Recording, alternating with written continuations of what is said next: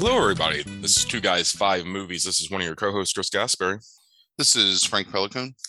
Tonight you are listening to episode 138, and the episode is the top five black comedy movies. We, last week in episode 137, covered the top five comedy films of the 1990s. And Frank, how do you feel about the fact that it is the number one episode in terms of first week downloads we've ever had? That comedy episode. I think that's some fucking sabermetrics bullshit, just trying to get me annoyed. I mean, first week downloads, whatever. That's like the team that's in first place after week 2. I mean, After week 2, after 3.5 years,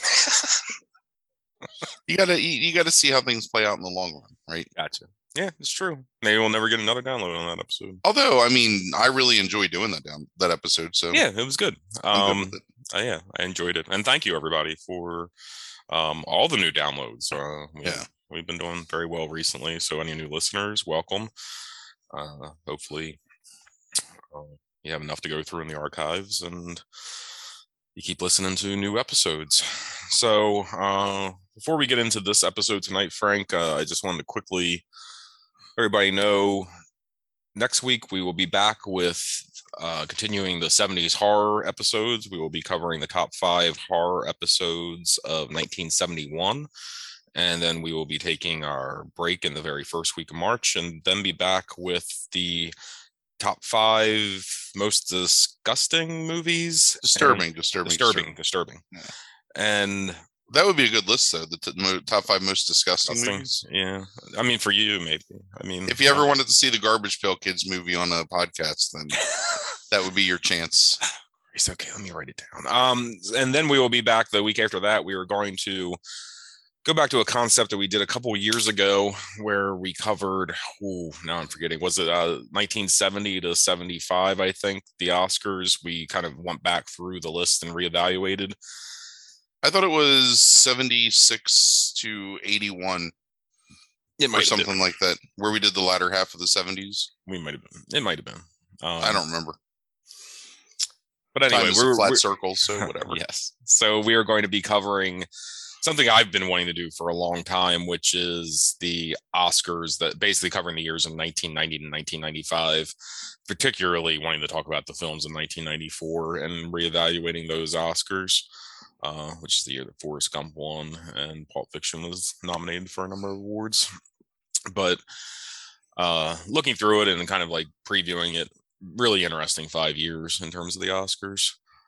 And then we'll be finishing up that month with the top 5 horror films in 1972. So just wanted to preview what's coming up over the course of the next month. And and then we'll be continuing to do the Spin Chagrin, which is weekly.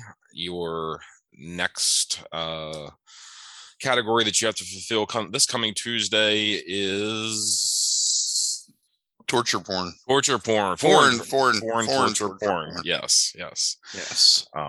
That's my fault. I'm sorry. I thought it was funny at the time, and then it's probably not at all.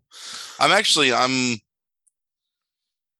don't know what the word, not nervous, but there's a movie that I've been holding off on watching for over a year now, that I own on DVD, that I don't know why. I can't remember like what attracted me to buy it, but then I realized like this is not something I want to watch, but it perfectly fits this category, so now I'm going to watch it. So yeah, and it's not a Serbian film, which I will never watch. Gotcha. And then, as always, our sister podcast, Best 30 Minutes, just had a new episode come up today where we discussed ghost stories. Both Frank and I discussed our ghost stories from the past 20 years. And we also talked about a joint ghost experience in terms of the piss ghosts that used to haunt the bar that we used to frequent before the pandemic came along. So you can go listen to that. All right, Frank, let's get into this. So let's do it. Top 5 black comedy movies. Was there anything that was not on this top 5 that you had considered putting on? I'm trying to think of that earlier today, because I made this list a while ago. I don't know. No, I'm going to say no. Yeah. I pretty much had this list. 4 of the 5 movies on this list I had immediately as soon as we talked about the topic. And then the one, it was like maybe in a couple hours later, I was like, right, like I forgot about that movie, and then that was on there. Mm-hmm. And then that was the list. So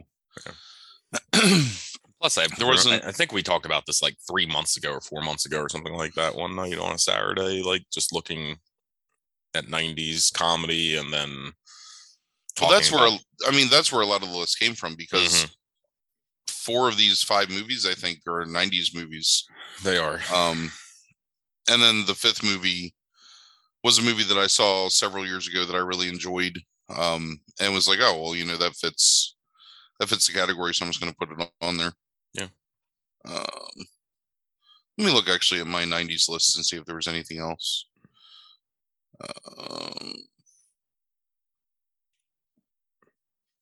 Nope. My comedy, whatever, knowledge is shallow. So some things we've already like talked about before, right? Like, so that are coming to America. Like, there's Eddie Murphy movies that we've talked about. Yeah. Previously on the podcast. There are some things I wanted to bring up to you though, and we talked about Cooley High. Do you consider Cooley High a comedy? I mean, most people. I guess it's a comedy drama, just as much a comedy as like some of the other movies on this list. So sure. I love Cooley High, but yeah, here's a movie that I have not watched in quite a while, but I loved growing up. But I don't know if you would consider it a black comedy. Is White Men Can't Jump. I loved that as a kid, but I don't know if that. Yeah, I liked White Man Can't Jump either. I don't know. I didn't really even think of it, honestly. I really enjoyed that movie when I was man, when did I see that? Like maybe 15 or 16, I guess, I think. Would have been when it came out. Maybe a little older than that. Feels to me like it got kind of like memed to hell a little bit in some ways, like and maybe like overlooked for some reason or another. I have no idea, but I really liked it a lot. But yeah. Yeah, again, like as soon as you brought up this topic, immediately 4 of these movies were like, yeah, that's yeah. I get it. All right. You want to jump in the list then? Yeah. All right. So no foreplay tonight.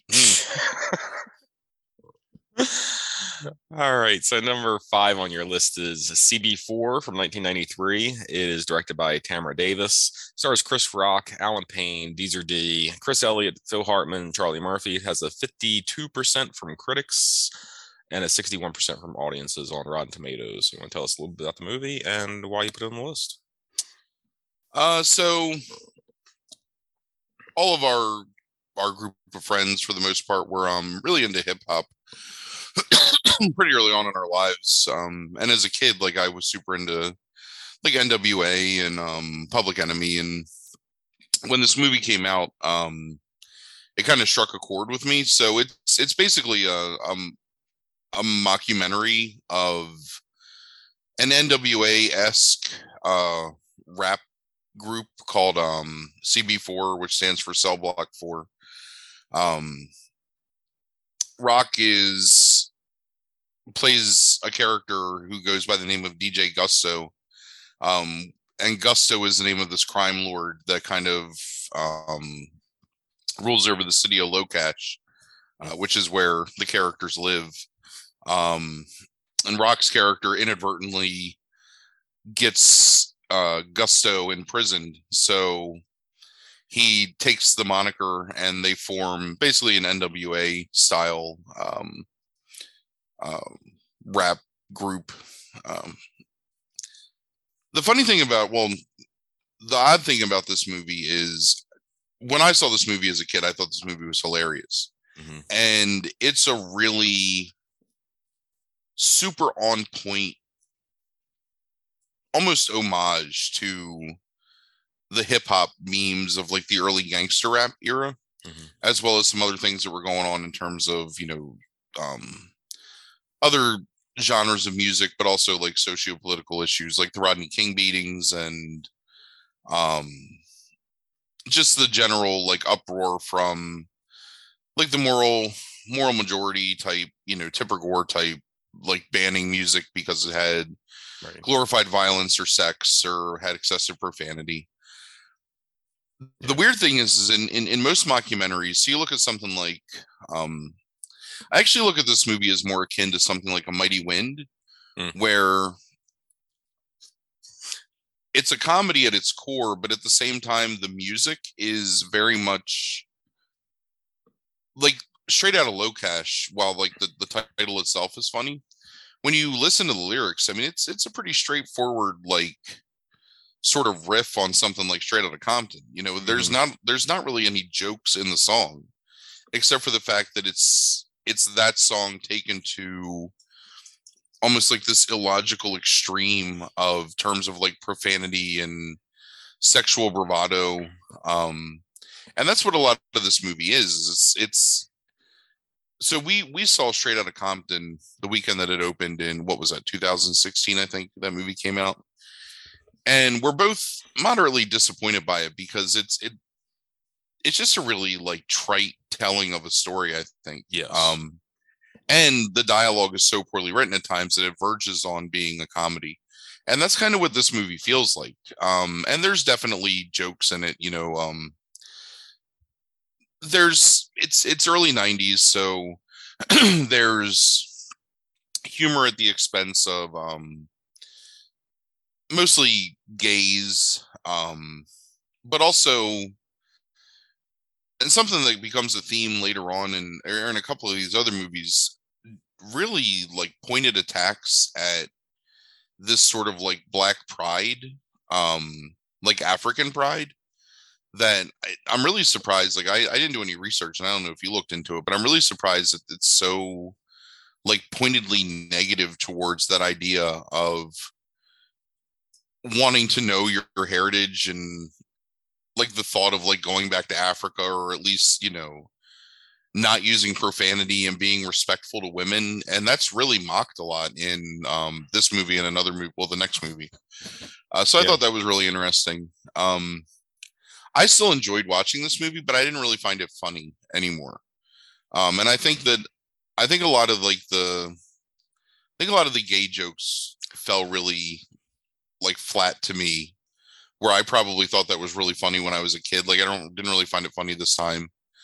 And I also thought that it kind of lost its like narrative thread several times and became more of like, well, we talked about this when we talked about the Sandler comedies last week on the podcast, where this felt like more of a series of loosely interconnected sketches that you would see on something like Living Color or Saturday Night Live, with, excessive profanity and some nudity and whatever, that as opposed to being like a real movie telling the story of like this group of people. But there's like I can't remember the character's name. The militant guy that basically forms his own like sort of Public Enemy-esque. Baba Ak. Well, Baba Ak is the one that influences. I can't remember is MC Gusto. There's Gusto, Dead Mike, and Stab. Yeah, Dead Mike. Yeah, Dead Mike, where he's like, I'm black, y'all, I'm black, y'all, I'm black, and I'm black, y'all. Mm-hmm. Which still made me laugh really hard, just because of how like almost like non-tongue-in-cheek it is, but still just like this perfect parody. Mm-hmm. But there's send up of things like CNC Music Factory. They make fun of sort of the white appropriation of Black culture, of like, sure, the Chris Elliott character, who's this obvious, like film school nerd that just is somehow empowered by this, Black music, right, that wants to make his documentary about his love for CB4. And then a lot of stuff that, again, is just really on point for the time. Like again, Straight Outta Locash isn't necessarily a parody song. Like, it's not like making jokes. It's just, It is, in only in the sense that it's turned up to 11, right? Right. Again, it's an illogical extreme of It's honestly like I didn't find this movie nowadays like particularly laugh out loud funny whatsoever, but I did enjoy the songs because yeah. of just how outrageous they are Well, in because terms of the lyrical content. Sweat from My Balls is just Right. like an extrapolation on something like Me So Horny, Yeah. where it's this like the sexual conquest song, or fuck, what's that Ghetto Boys song? Um,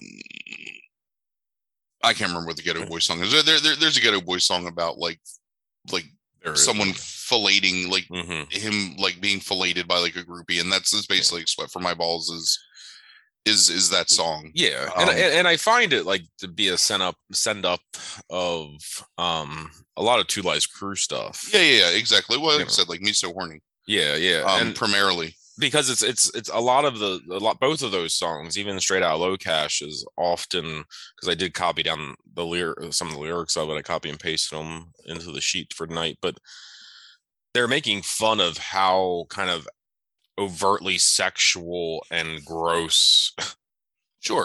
those bands were early on, Right. and It's sexual braggadocio to an illogical extreme mixed with like abject like violence mostly. yes, and but you're right. There's a love of the music despite all that. Right. They're not making fun of, like, you watch something like, I don't know, like what's that, Walk Hard or whatever, or I don't know. There's the Dewey Cox story. Yeah, there's plenty of comedies that make fun of like music where the songs are jokes. Mm-hmm. And like in this, and again, like in something like A Mighty Wind, which is why I think that's a good comparison, even though they're completely different. That music in A Mighty Wind is legitimately stuff that you could imagine hearing in like, the 50s or 60s on the radio. Like that like folksy, whatever, like jangly guitar shit. And this is something where if you heard Sweat from My Balls in 1992, like It's on not, a tape, yeah. it wouldn't be outside the realm of feasibility. Right. That It's would not be that far removed. right. Whereas, fuck, I can't remember what the CNC Music Factory parody is. Right. Yeah. Which is hilarious. Like, Yeah. and I guess it's kind of a combination of the CNC Music Factory and Hammer, with the Hammer dance, the Hammer pants. Although I guess they make fun of that too, right? They do. Yep. And then sort of like there's like digs at things like Heavy D and Diggable Planets, like stuff that was more, I guess, like commercially acceptable hip hop. Outside of like the gangster rap, like the start of the gangster rap that no one could listen to really on the radio without it being like heavily edited, or you mostly just had to like listen to it. Because for us, I don't know how it was for you. It would be somebody would get a tape from like an older sibling, and we would listen to that stuff like in secret, on the bus or waiting for, because before school started in middle school, we had to sit in the gym on the bleachers. Mm-hmm. And so somebody would have like, oh, like my brother got this Two Live Crew album, like listen to this. And it was this like secret thing that you couldn't really talk about. And then as we got older, especially where I lived, like because we all had to drive to school, it was stuff that you listened to in the morning, like driving to school. So I don't know. Yeah. I got all that through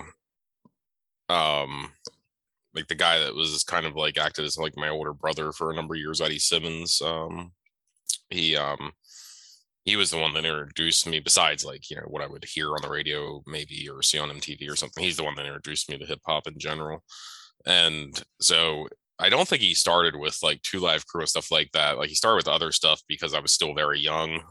I was like 9 or 10, but it wasn't long before like he was like having me listen to like shit like Two Live Crew and NWA. And so I was probably listening to that stuff by 89, I would think, 89, early 90. Yeah, I heard what's the Two Live Crew album? Nasty as They Wanna Be or something like that? Is that what it's called? I believe that's correct. I haven't listened to that album 30 years now. I heard that in 4-H camp in like 7th grade or something like that.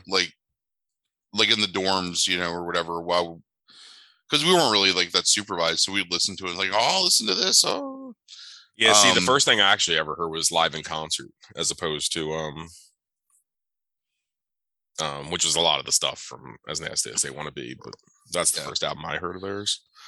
So anyway, so that's what CB4 is to me. Is it's like a really nice nostalgic callback to that time and that feeling of like, because I remember reading Newsweek, a Newsweek article, because my grandmother subscribed to Newsweek, so I would just read it on the weekends. Because she would read it and then she would give it to my parents and they would take it home and read it, and I would like end up reading it too. Really long article about like the Ghetto Boys and NWA and Two Live Crew and like all that shit. And really kind of piquing my interest. And then, like I said, like, you know, surreptitiously like listening to this music that was sort of outside the realm of what you were hearing on like, you know, MTV Raps.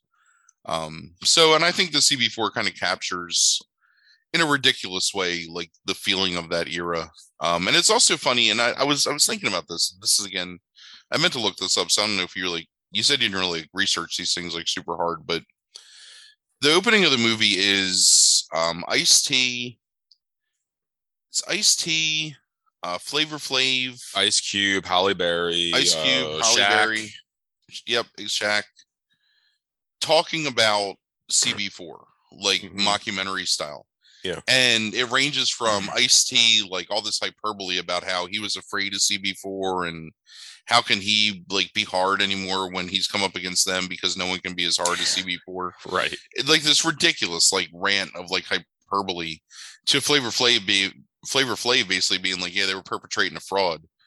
And I was wondering if that was sort of maybe a reference to NWA itself, in the sense that, like, you know, Eazy-E was legitimately like a drug dealer who used the money that he got from like selling drugs to basically fund his band, to somebody like Dre, you know, who was just a guy that like loved making music and loved making beats.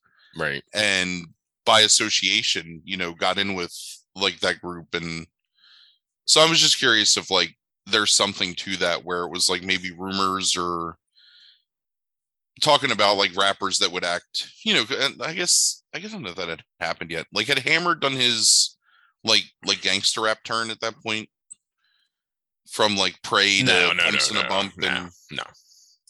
Because all those dudes did that. Like, fucking, what's his name? Sir Mix-a-Lot, like, started doing like gangster rap shit with like Put 'Em on the Glass, and I mean, I guess it's like just his normal au revoir, but yeah, I mean, Vanilla Ice and Hammer and Crisscross, like all trying to. I mean, the NWA broke up in '91, so like, I mean, this is 2 years after that. Like, and immediately when they broke up, like the bullshit started, like of like Eazy's claims about them being weak, you know, and like, so I mean, I want to say that the damn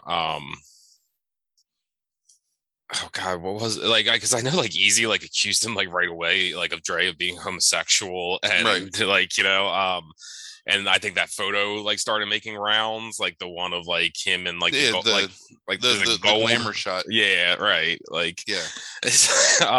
So well, that was in what's that Eazy video? It's the Yo Dre, boy, you should have known by now. Eazy does it. Real Compton City G's is that song.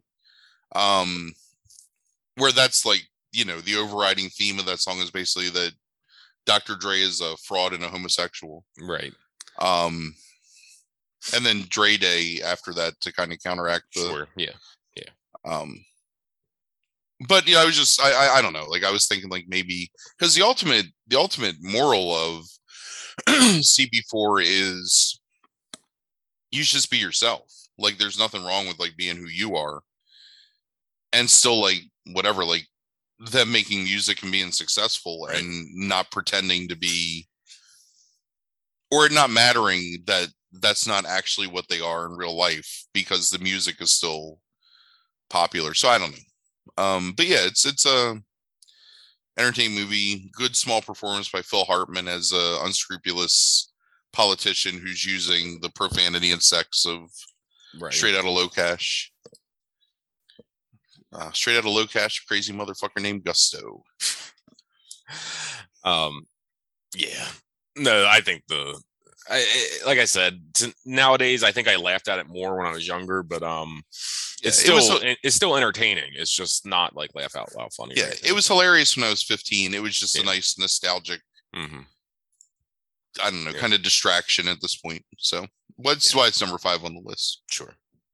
I think it has the least to say, and I think that it says it in the most obvious way. Like it feels the most like a Saturday Night Live alum sketch comedy from the early 90s, if that makes sense. Yeah.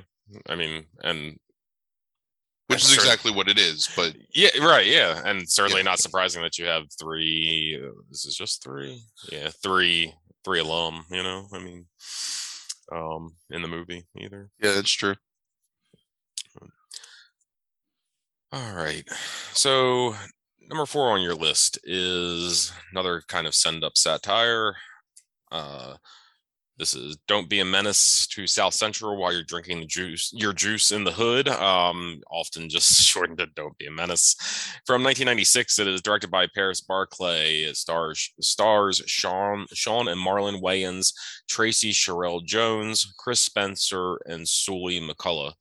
It has a 31% from critics and an 80% from audiences. Yeah, Rotten Tomatoes. Right. It was maligned. I remember it being maligned when it came out. Like it still largely is by like even more recent critics. So yeah.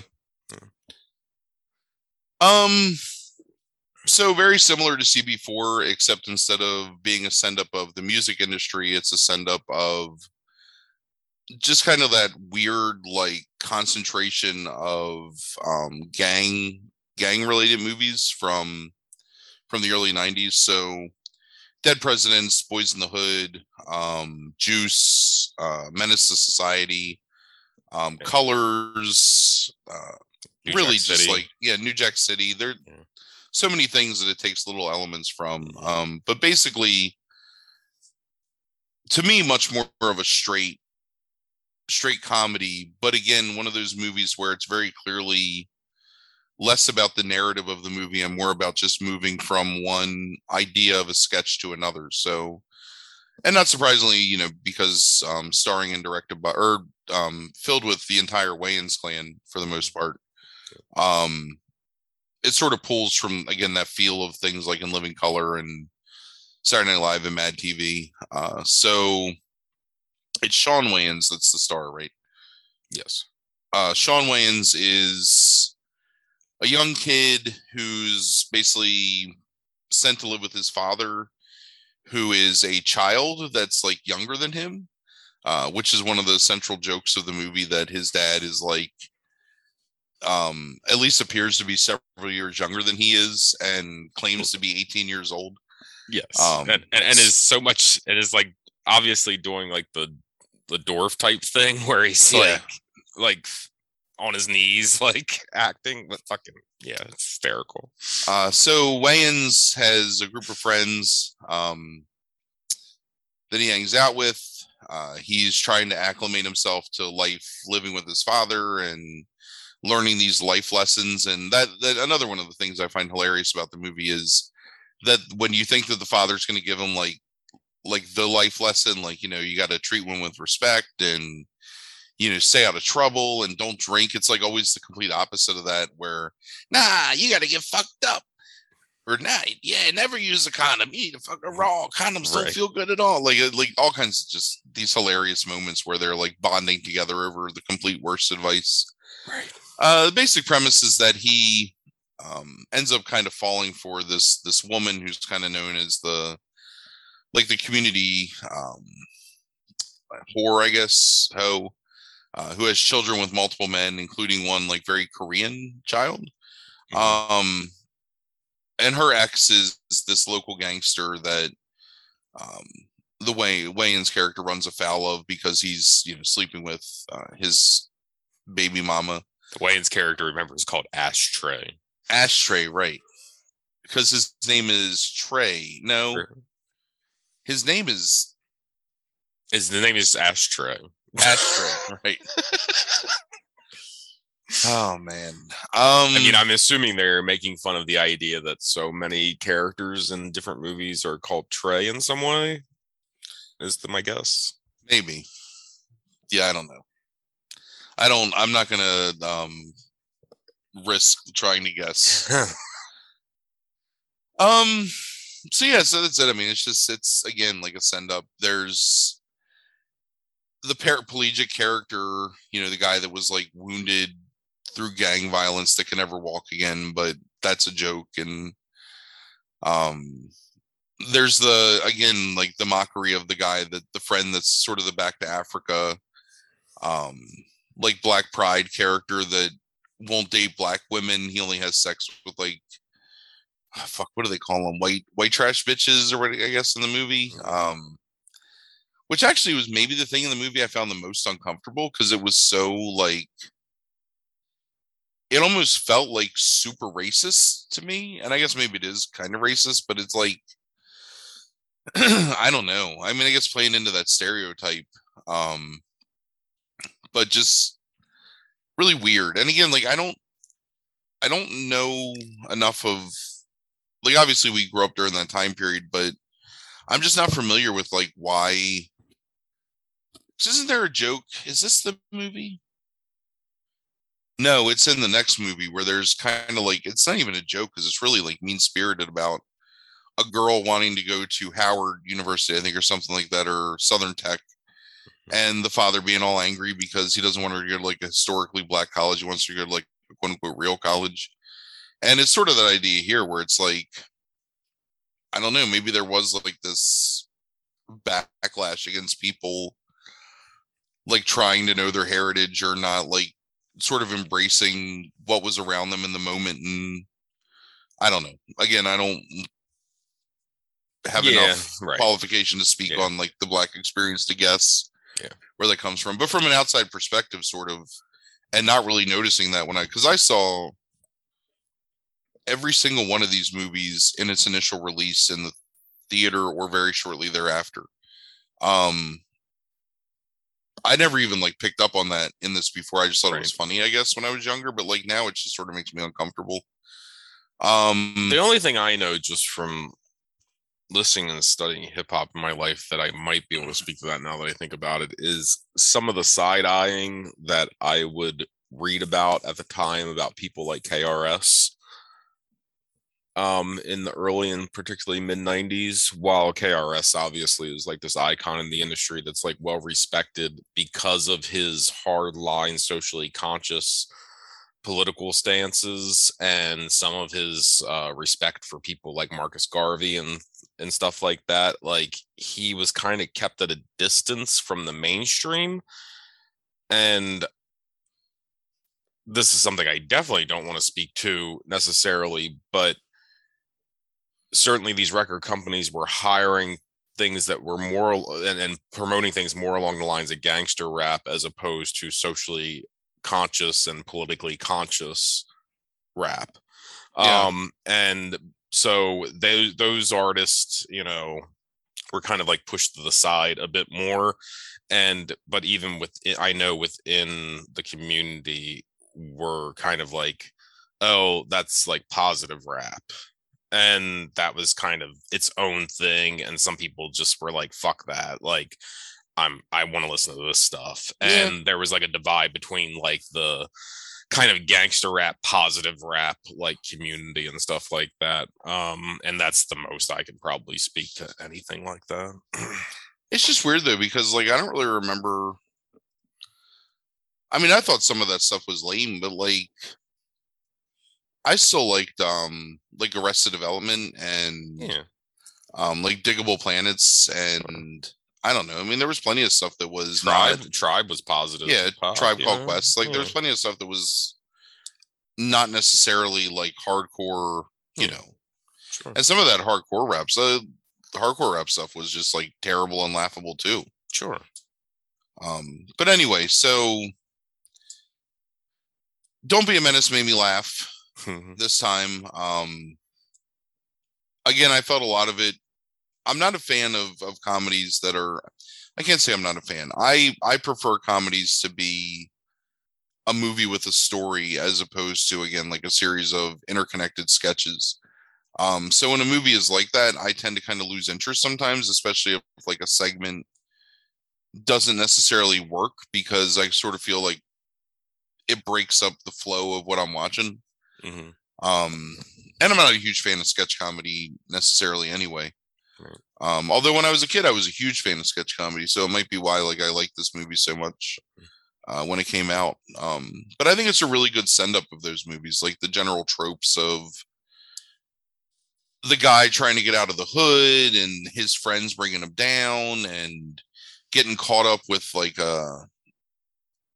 running afoul of a gangster, and the trials and tribulations of like falling in love with a woman that has kids and getting her pregnant, and just all the stuff that kind of happens in, you know, the random like shooting inside the um that's this movie that has the scene in the It is. Korean convenience store. Yeah, just Yeah. absolutely ridiculous um just portrayals of things that happen in other movies. You know, I guess that's more of a play on something like Do the Right Thing kind of. Mm-hmm. Um but yeah, it's funny, and I still enjoyed watching it enough like this time. Yeah. I forgot to mention too that Bernie Mac does make a brief appearance in this, and I should mention that because Bernie Mac is in 3 of these movies. He plays Officer Self Hatred, um, Yeah. which I'm positive is a send up of the guy, the officer in Boys in the Hood. Yeah, I think that's right.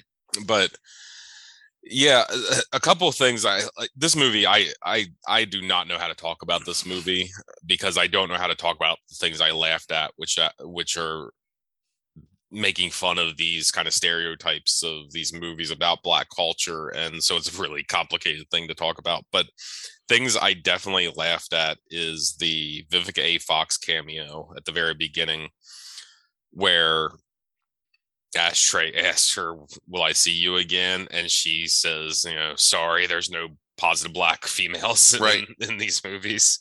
And that's the last time you see her. I thought that's really funny. The other thing that made me laugh every single time in this movie, it was a running gag, is every single time somebody pulls out a gun, they sit there and say, "Break yourself, fool." And yeah, that Well, that's so my favorite part of the movie is the Loke Dog character, like the best friend that's yeah. the guy that's in the life, and just the most ridiculous like mockery of something, like I guess like a combination of like Coolio and Flavor Flav sort of like mashed into one thing. With the way that he like juts out his jaw when he talks, and then the ridiculous shit that's like the, what is it, like a pacifier and a TV antenna and Right.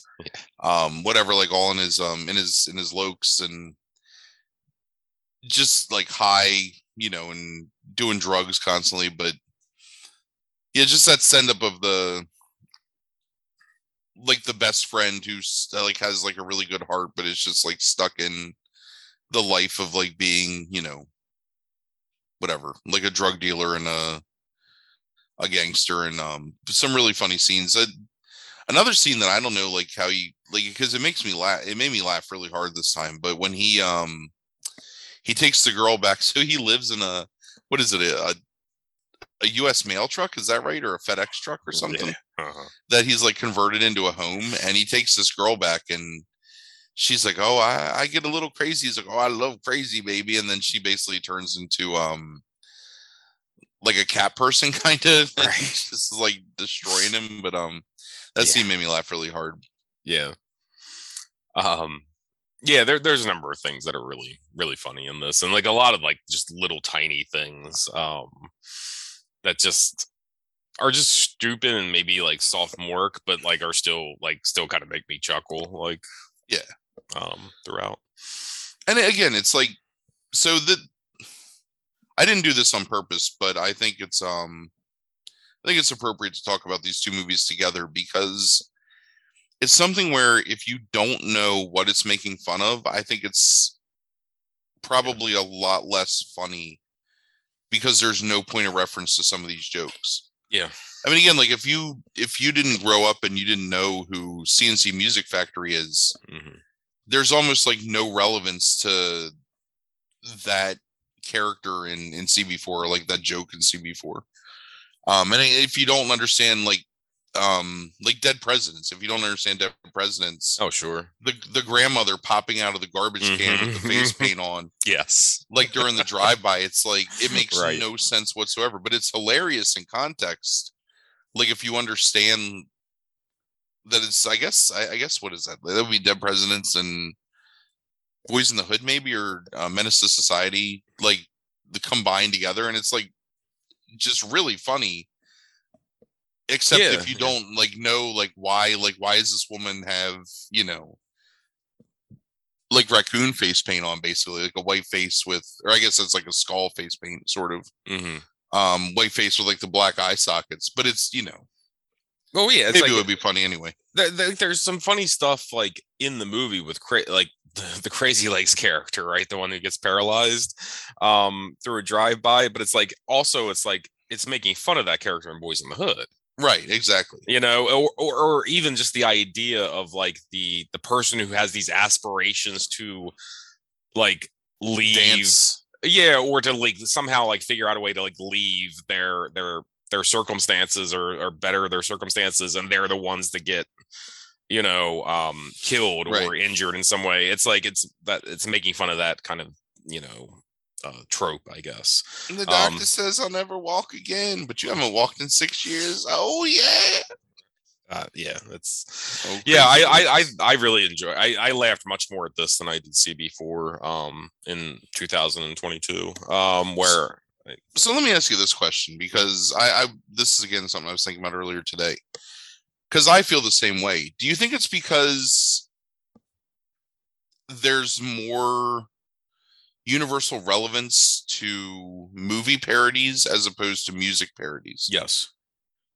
Because it's stuff that like the movies that it's parodying still, like most of those movies still feel like relatively fresh, or at least like relevant today, whereas I'm not going to say that Straight Outta Compton or Fear of a Black Planet or anything isn't relevant today, but it's very much solely of that time, as opposed to Yeah, I think this is a satire because I mean, even after this movies were still being made that this movie is parodying. Yeah. Where I think that the music, like CB4 was parodying the music of the previous 5 years and doesn't go beyond that. Although I will argue the CB4 feels like a parody of that Straight Outta Compton movie that we want to go see in the theaters because it's so bad. Like it's just so trite. But yeah, like what it is it's yeah, the parody is still relevant in Don't Be a Menace even to this day. Like I think. Like some of the same tropes have still been present, at least more recently. The other thing that I think is really funny is and again, it's I guess a parody of that like uplifting message thing that happens in like a lot of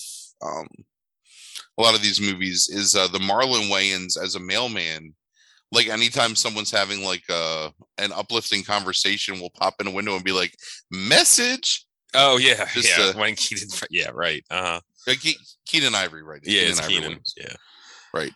Just really. Yeah, that's a really funny bit. Yeah, because that's where the title of the movie comes from. Is Loke Dog is trying to like give advice to Ashtray, and it's just this rambling thing that basically ends with like, "And don't be a menace to South Central while you're drinking your juice in the hood." And then Keenen Ivory pops up like, I don't even know what he's saying. right. Yeah. So yeah, no, I really enjoyed this movie a lot. Like watching it. I had only seen bits and pieces of it. I'm glad I watched the whole thing finally. Even if critics like to this day don't agree with that sentiment, but whatever. All right, number 3 on your list is probably the movie with the least amount of comedy. Yeah, But so I'll explain that yeah, when we get to it. But but it still has comedy in it. I mean, like, yeah, it's 1998's The Players Club. It's Ice Cube's one and only directorial effort for film. It stars Lisa Ray McCoy, Bernie Mac, Monica Calhoun, Anthony Johnson, Ice Cube, Alex Thomas, Jamie Foxx, Tiny Lister, and John Amos. It has a 31% from critics and 85% from audiences. That is a little misleading though, because there's only like 16 reviews in Rotten Tomatoes from critics. If you go back and look at top critics, which usually just takes usually the contemporaneous reviews, it's resting at like 60%, with positive reviews from both Ebert and Gleiberman, oddly enough. So everybody gave it like either like a 4 out of 5, like a 3 out of 4, like, right. that were given it positive reviews back then from critics. But so anyway, so tell us a little about this movie and why it's on the list. So Players Club was one of our Tuesday night special movies. So this was a movie that was released on a Wednesday. So we watched this movie the Tuesday night before it came out, because we watched every Tuesday night movie, for the Wednesday releases. And I remember being completely surprised by how much I enjoyed this movie and how funny I thought, particularly the Bernie Mac performance was. Somehow lost on me, because I really don't remember it being as dark as this movie ends up being. Mm-hmm. So the basic premise is that Diamond this is what I was talking about with the historical black colleges, like the father threatening to throw the girl out. So in order to support herself through school, she becomes a stripper at this local strip club called the Players Club, that's run by I guess like Caribbean expat named Dollar Bill, played by Bernie Mac. She's sort of tricked into, you find out later, like drugged and kind of raped by one of the strippers who's a lesbian. Roxy, is that right? I can't remember the character's name. And then she earns a lot of money stripping, and she's a popular stripper. And when her young cousin comes to live with her, she also gets into stripping. So Diamond is sort of able to maintain some level of, I guess, like moral high ground by not really dipping into like the drugs and the party lifestyle of the strippers, whereas her younger cousin gets kind of sucked into that, and with tragic results. So the funny parts of this movie are mostly from Bernie Mac as Dollar Bill, who's just a ridiculous shyster character, but Bernie Mac's weird, like almost like inimitable delivery of this weird pastiche accent that he does. Particularly one soliloquy early in the movie where he's talking about the origins of stripping, where the white man went to Africa and saw these beautiful black women walking around in the nude, bucket ass naked, titties, ass. You can see the public hairs. So eventually, though, there's a scene where Dollar Bill is in debt to a gangster.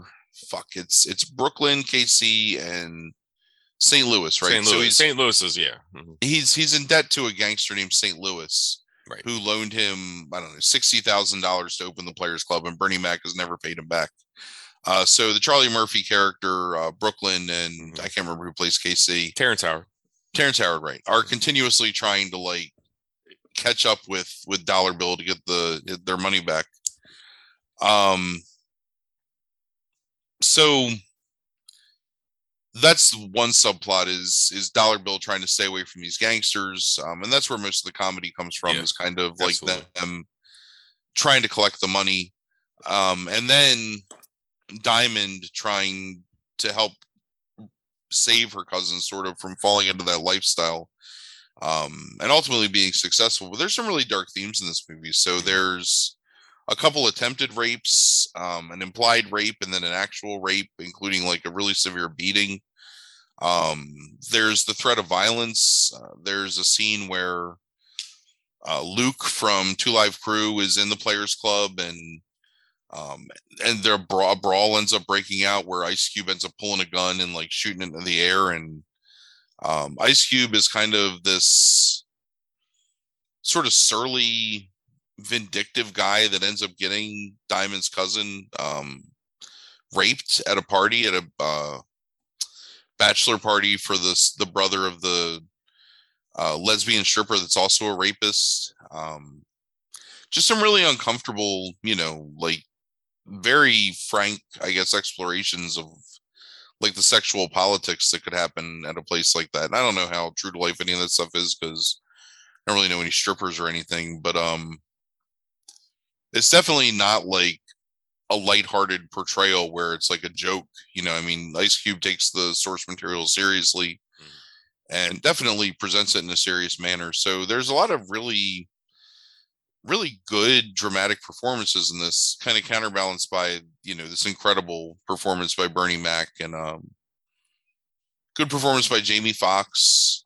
And just, another really good comedic scene, if we're talking about the comedy aspects of it, I think is with Amos and Fox. No, not Amos. Fuck.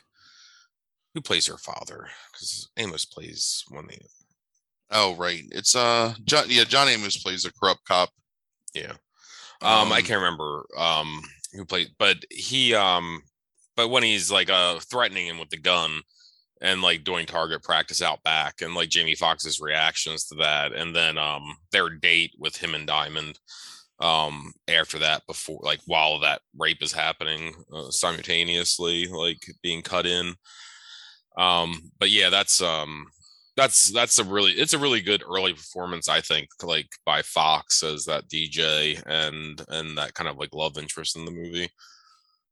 You can definitely see like him, I guess, at this point, having come out of In Living Color for a few years, and but takes the comedy seriously, and the comedy's not overdone, nothing like that, not outrageous. And I think you can see like talent in Jamie Foxx in this movie for the amount of screen time he gets, which is what, 10 minutes, maybe 15 minutes, something like that. There's another one of my favorite performances, Anthony Johnson as Little Man, who's the not bouncer, but I guess like concierge of the club, who's the guy that like lets the people in or whatever.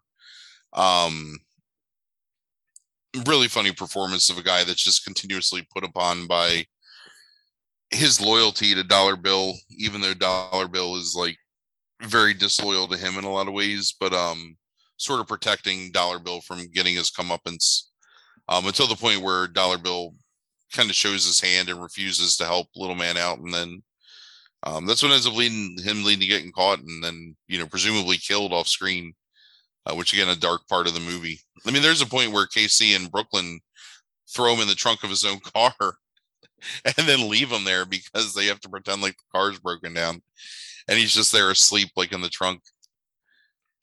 Which I think is a really funny scene, especially when Amos and who plays the other cop? It's John Amos and somebody else playing the cops. Figure out that he's probably in the trunk of the car and go and get him and then arrest him. It's Faison Love, who Faison Love, becoming much more popular later here. So after this movie has tons of people in it that like end up like later like becoming more prominent. Like Michael Clark Duncan's in it. Terrence Howard, this is a really early role for him. Tiny Lister's in this, and this is this one of two movies he's in on this list? Is he a third one? No, it's just two. Well, even like Anthony Johnson like ends up appearing on the movie that we're going to talk about, number one, right? Yeah, and to me that's like something that is like telling, as I like was looking through the cast of these movies, is how many actors and actresses are repeated throughout all of these movies, right? Particularly the male actors, I should say. But so we've talked about this on the podcast before, but I kind of want to bring it up again because it's something that's I don't think has been talked about enough, like over the past like 30 years. So again, this movie was a Wednesday release, and one of the things that exhibitors were afraid that if they release a movie that appealed to a black audience on a Friday, that ostensibly they would say that they wanted to kind of curb the threat of violence in theaters, because in the early 90s there were some incidents where people got into, fights, or even like were killed over disagreements in movies. And that theater that I worked at in Philadelphia, Riverfront 17, I guess so it is. It's right off of Columbus Avenue in Philly, like as soon as you get into town, into the city. One of the weeks that I was working there, but I wasn't working, somebody was shot in a theater, like at night, over a disagreement over a seat. Mm-hmm. So exhibitors use the idea that, like, oh, we have to, protect our audiences. Like somehow releasing it 2 days earlier negates the threat of violence or whatever. Mm-hmm. But in reality, it was always driven by money. So, they were afraid that if they released a movie that appealed to black audiences and that black audiences came out in droves, that it would keep, the quote unquote regular audience, so white audiences, away.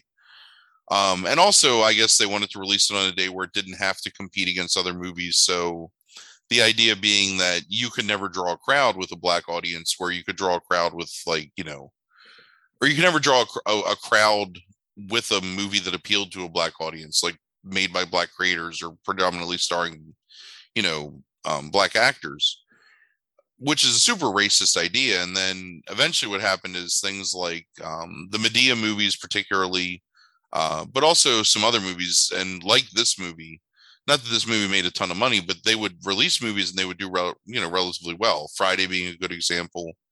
Although Friday After Next, I'm pretty sure was released, or Next Friday, I'm pretty sure was released on a Wednesday, if I remember correctly. But the Medea movies in particular really kind of push that idea that you don't have to shy away from releasing, movies that appeal to a black audience on a Friday. And I guess it kind of went away from that eventually. And also because it's just a super racist ideology that somehow those movies aren't as good or aren't as commercially viable. And they didn't market them really well. They always like shoved them in small theaters because it would always be, we want to prevent violence. Like the less people we let get into this theater, the less chance there is, which is ridiculous. Because I think I said this on the podcast a couple weeks ago. Like the movies that I always worried about were the PG-13 horror movies that were going to have like the teenage kids like causing a ruckus and fighting with each other. Like I never worried about the Players Club or Sprung or How to Be a Player or, Booty Call. Like those movies, whatever, like there was just an audience. But, you get the Fog remake or something, and I got to like kick out two people trying to have sex in the theater, and people trying to get drunk in the theater, and people like jumping over seats and being idiots. And I don't know, just. So that's my long-winded diatribe about like the inherent racism of exhibition, like through the early 2000s. Well, I think there's like, to kind of like tie into that to some degree is like the thing I realized in terms of like all these actors overlapping with one another is how small and insular the black film community is, in the sense of like who stars in these movies, who makes these movies, is because there was only so many people that were kind of allowed into the system, and were getting roles anywhere to be able to prove themselves and be kind of like get into this like upper echelon. And it's shocking to me to see some of the names that are seeing these very small roles in the 90s that like go on to be like really like solid character actors or major actors, like, and it just how much overlap there is between all of these like small roles. Like, so I don't know, like if we'll ever be qualified to speak on this in general, but basically what it caused is an underground industry of sort of low budget kind of guerrilla filmmaking. So you had things like Belly and Baby Boy and State Property and Shadas and Snow on the Bluff, and I'm trying to think of some other ones from like the later 90s, early 2000s. But these movies that came out and did great like box office for their budgets, introduced, either had a lot of times rappers playing roles, in the movies. So like Belly's like DMX and Nas, and And then those actors would go on to find, fame and broader appeal in like more mainstream movies, or studios would realize like how much money these movies made, especially on video and DVD. And that kind of just broke the floodgates, and they realized, because obviously money is the thing that motivates like everything pretty much in any industry, but particularly in the movie industry, and especially in exhibition in the movie industry. Mm-hmm. And so you started to see more roles open for black actors, Right. And then it becomes a little less insular. So it's not Jamie Foxx and John Amos and Bernie Mac and a Wayans brother in like every single movie. And then stuff like White Girls and whatever, like Little Man, I don't know. Yeah. Because for a long time, unless you were really like Eddie Murphy, you weren't having a movie open like wide on a Friday. Like you had to have like a real name and be something that was demonstrably palatable to a broad audience for them to take the chance of like opening a movie on a Friday, if it was even considered at all to be centered around or appealing to like a black audience. So Yeah. And one thing I will give Murphy credit for, having watched Boomerang again a couple years ago, largely out of curiosity, because friend of the podcast, Aiden Boyer, is a really big fan of that movie. And I watched it again when it was free somewhere, and I still am not a great fan of that movie. It's like okay, and that's it. But it's really it's really telling that like that movie got reviewed as bad as it did, and because that is a largely black cast being released in a mainstream Eddie Murphy movie.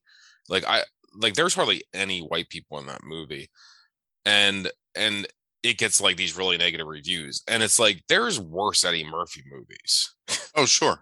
Like, and I think a lot of it is largely that it's like an all black cast, like in 91, something like that, being released to mass audiences like on Friday nights. And Well, yeah, and I'm sorry, finish your thought. but I was just going to follow up with just saying, as I read a lot of the reviews on this stuff, like I see I don't have a lot of like things that I pulled from people like in terms of like criticism of these movies. I often don't do it with comment anyway that much, but because it's just difference in taste. But it's not only difference in taste here. If you go back and look at contemporaneous reviews of a lot of these movies, I see like just a lot of like not, I don't know what the word for it is. It's not obvious racism. It's more of this embedded inherent racism Well, sure. of seeing something different, like and not either not understanding it or just being turned off by certain aspects of it, like like the violence and like those kind of things. And like but the violence even ends up being code for not just violence but black violence. You can just tell by like the tone of the review sometimes. And yeah, there's a lot of racism in some of these reviews. Like, so I have 2 points to kind of support what you're saying. So first of all, we talked about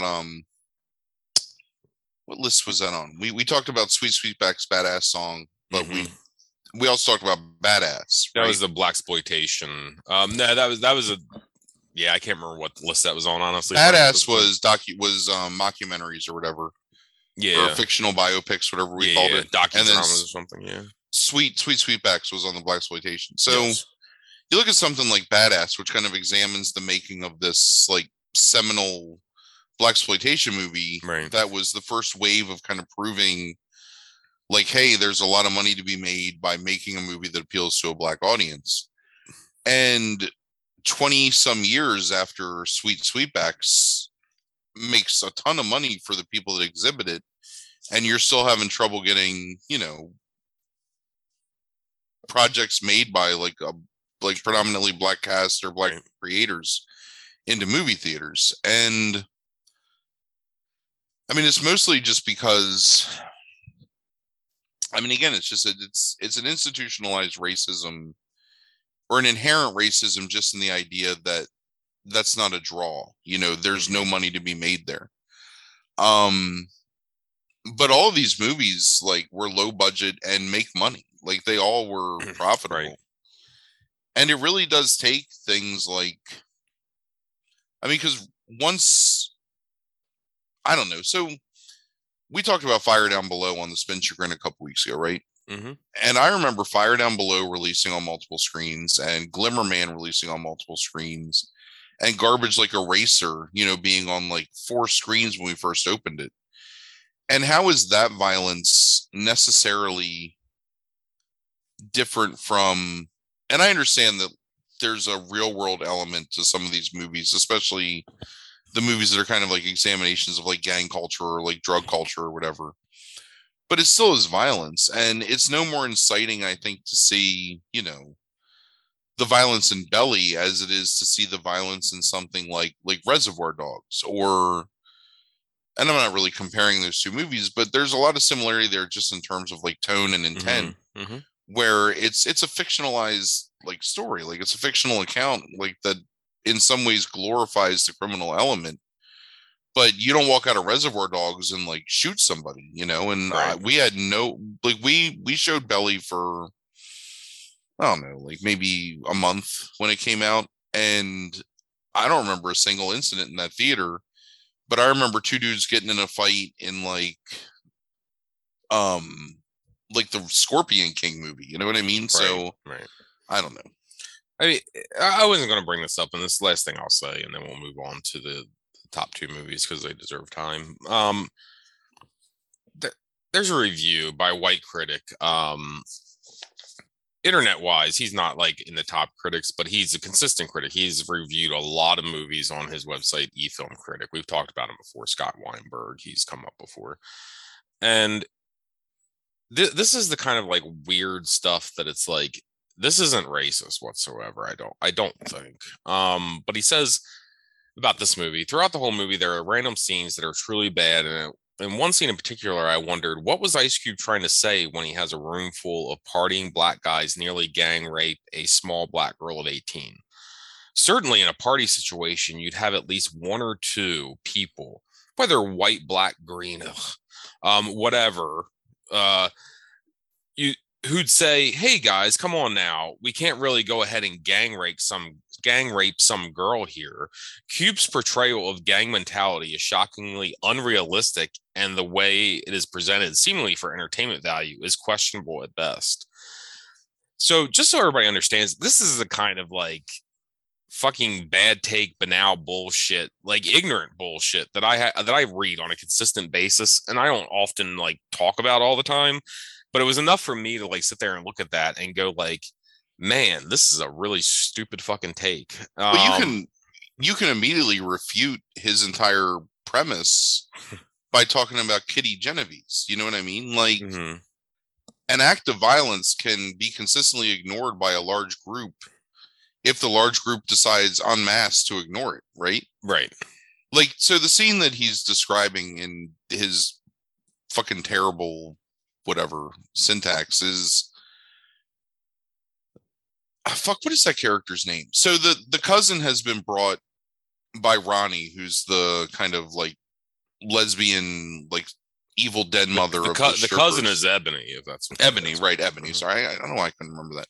So Ebony's brought to this party under the pretense that she's going to be dancing with other girls.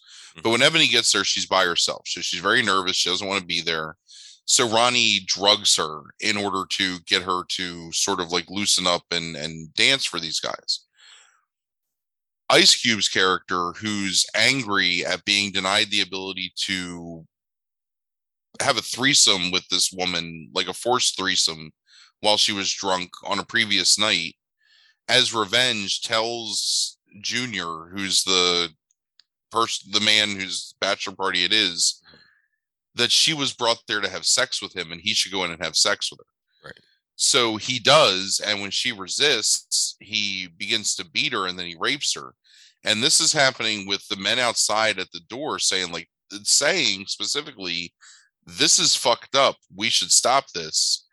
and Ice Cube saying, "Nah, we just got to go. Like, we got to get out of here," Mm-hmm. and then basically convincing through their shame and guilt and unwillingness to get their friend in trouble and unwillingness to say and be an accessory to just get out and not Mm-hmm. be a part of it. And Mm-hmm. it's like, again, like you can read so many times there's stories, and I bring up Kitty Genovese because to me that's like, for our childhoods, probably the most famous example of Right. whatever, like this mindset of like a group of people ignoring a murder in the case of Kitty Genovese. But it's not outside the realm of possibility, and to argue that it's like somehow a portrayal of like gang mentality, I think is kind of a racist statement anyway, even though maybe that's not his intent with that like phrase. But Mm-hmm. I don't know, I think it's close enough to being kind of like an uncomfortable way to say it that probably shouldn't have said it like that. But it's just dumb, and it's like it's racist in its interpretation of what's happening, because he's, in my opinion, implying that because these are black people that, I don't know. I don't know what he's trying to imply there, but it's dumb. Yeah. Yeah, all I meant is that like I agree with you. I don't know what he's trying to say here. I think it's unclear, but there's this waft of something that like is just, well, definitely uninformed. Sure. Because this kind of shit happens all the time, first of all, where people don't step up and like stop these things from happening.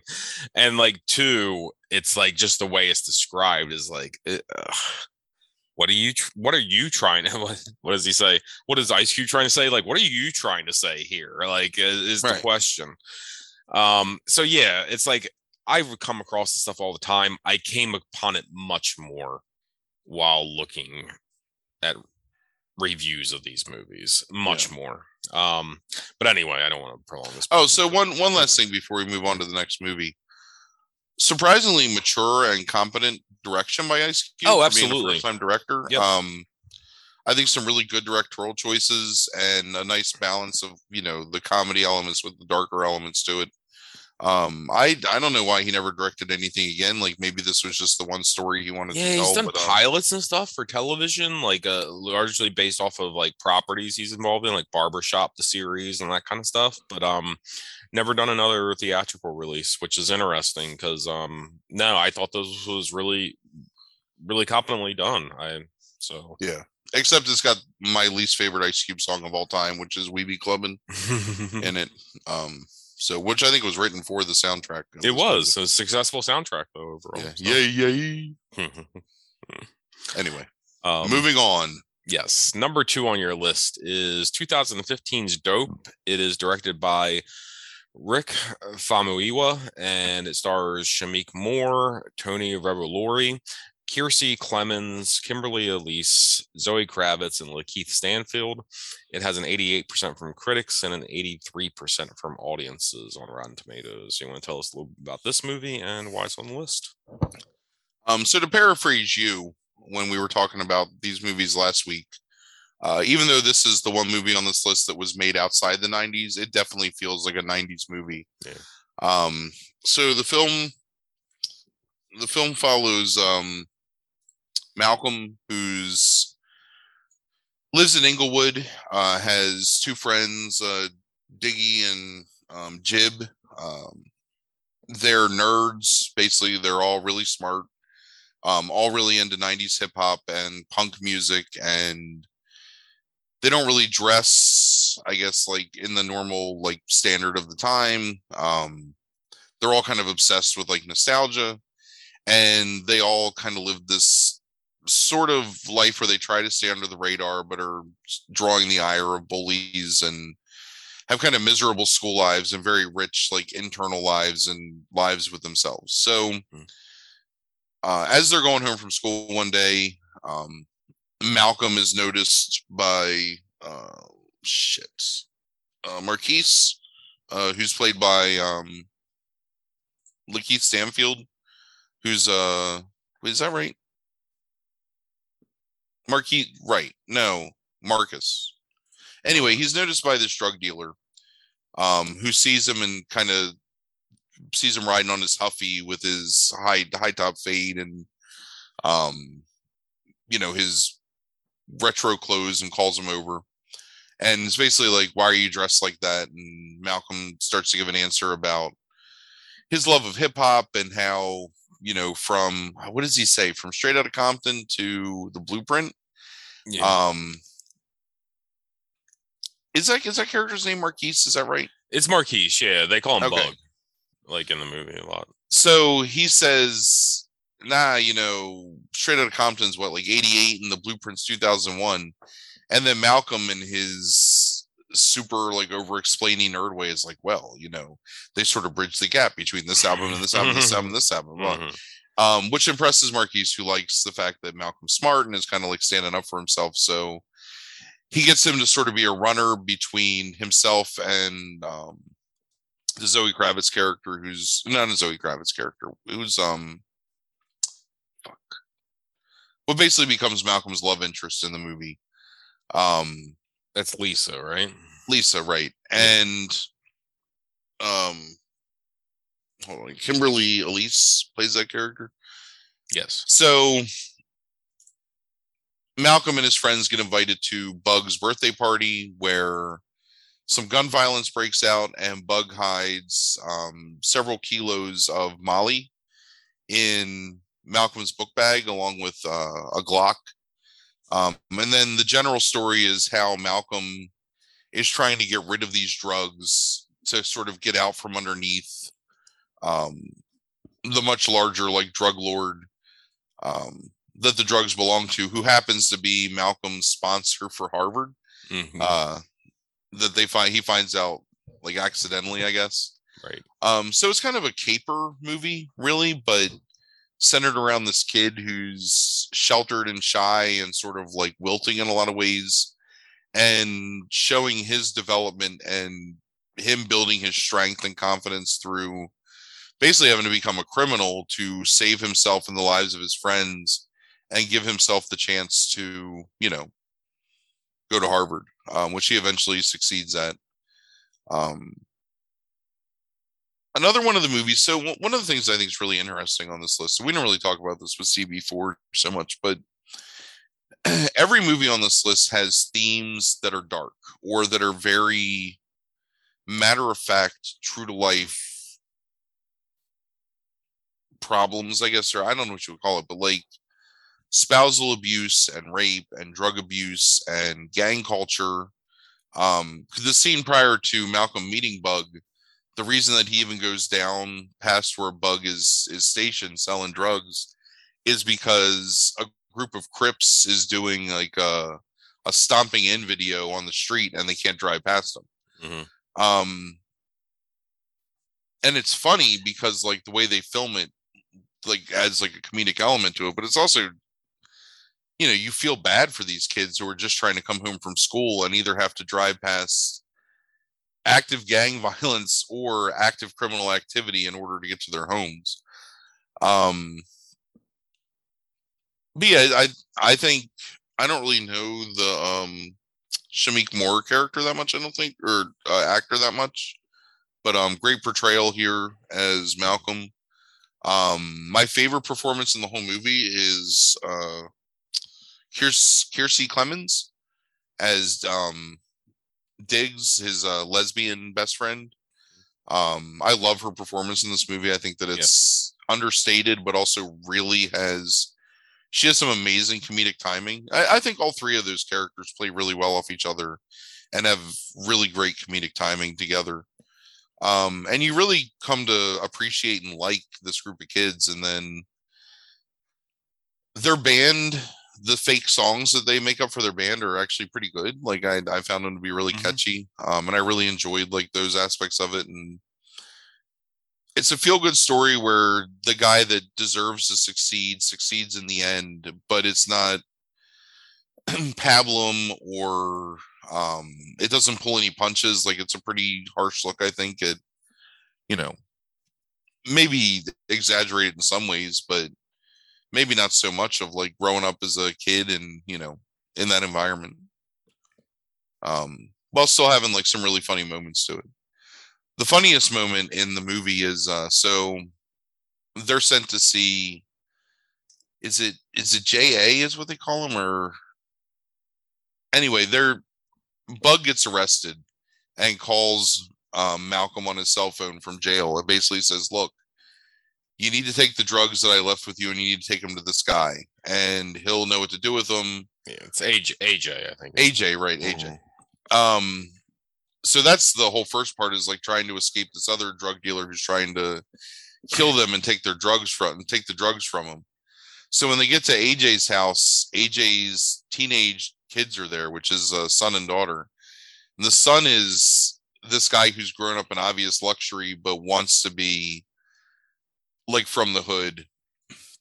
And the daughter, who's a sexually adventurous, drug user who basically tries to have sex with Malcolm, but then takes the Molly that she finds in his book bag and like trips really hard. So then Malcolm, because he needs to get to his interview for Harvard, has her try to drive him high, like over to the business he has to go to, and she runs out of the car naked.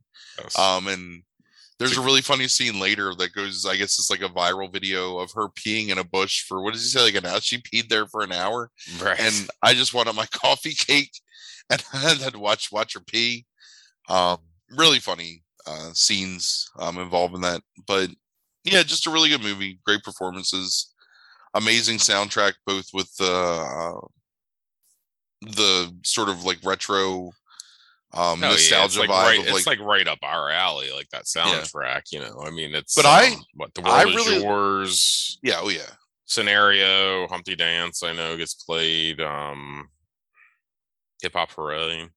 Oh yeah, that's the opening of the movie, right? Is Hip Hop Hooray. Like that's it's a great soundtrack. And then again, like the Rebel Without a Pause is in it.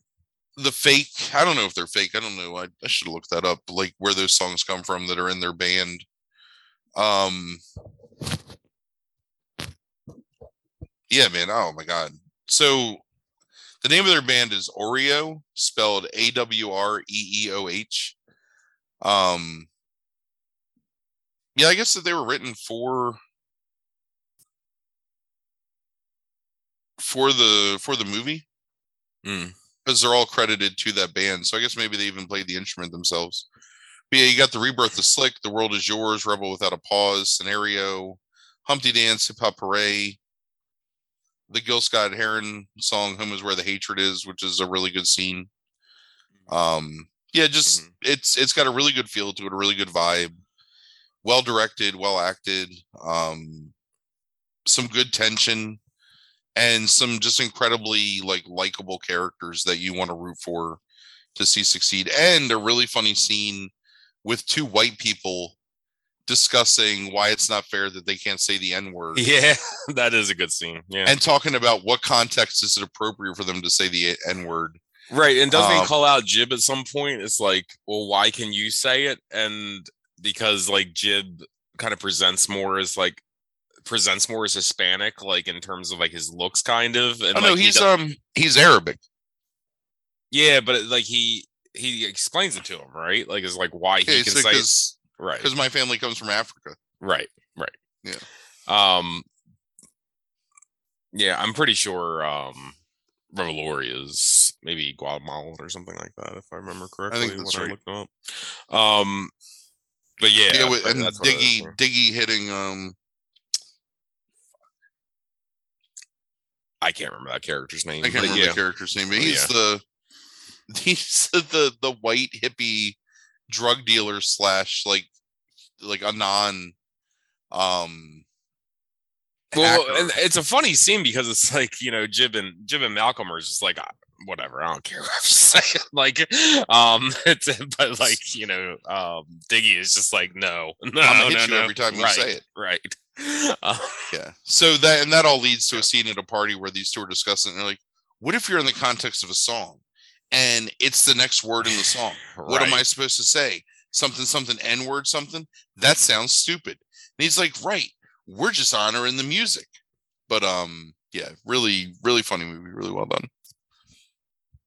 I was actually turned on to this movie by friend of the podcast, Aiden Boyer, who saw it one day Prior to us coming to the bar, he had just decided to go and like see the movie and really like effusive praise on it, and it made me want to watch it. And I was really impressed when I saw it. So yeah, definitely recommended. I think that well worth a watch. And Clemens would probably, I guess, be best known because I really liked her a lot in this movie, but she's probably best known for the terrible sequence in Zack Snyder's Justice League where Flash like rescues Iris. She plays Iris in the movie. Terrible sequence. She's in a movie right now on Netflix. Yeah. Am I Okay? I think is what it's called. No, that's not it. She is in that movie though. There's a movie that she's on Netflix that I looked up. I also want to point out that Austin Jacoby, the AJ character, the father of those two.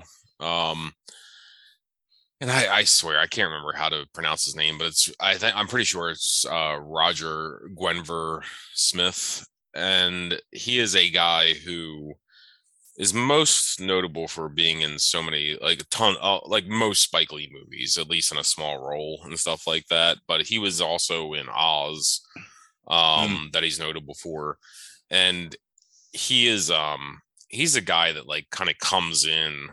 Is just one of these underrated guys that just comes in and just like whether he has like one line or 20, he just comes in and just kind of like nails every role that he does, no matter the size. He never gets like big roles, but it's like he's really good in Oz. He's really good in Get on the Bus, like and he's a guy that like just like through his life just doesn't get recognized enough to me as like this like great little character actor, and I really enjoyed him when I see him on screen. But yeah, I've really enjoyed this movie. I love the music in it. I don't like coming of age stories often. Thought it was a great coming of age story. Love the performances from these young performers throughout. Nice to see Rick Fox doing something again. Haven't seen Rick Fox in a bit. The movie that I was talking about on Netflix, the Kiersey Clemens movie, is called Sweetheart. And it's really good and it's worth watching. Oh yeah, okay. What genre is that? Thriller. Okay. Horror thriller. I don't know. Okay, gotcha. But yeah, no, I really enjoyed this movie. I thought it was good. I didn't know anything about it. Like going in is like one of these things. I just was like, okay, it's on the list. I'm just going to go in blind completely.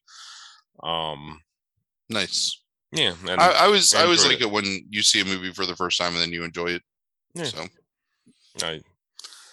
So yeah, and I thought it was really well directed too. I'm not familiar with oh shit, I have to go back to my broken down Famuyiwa. I'm not familiar with him much, and honestly, I didn't even think to look him up. But The Wood, I remember that movie. I never seen it. That's another coming of age movie. But Brown Sugar is romantic comedy. Okay.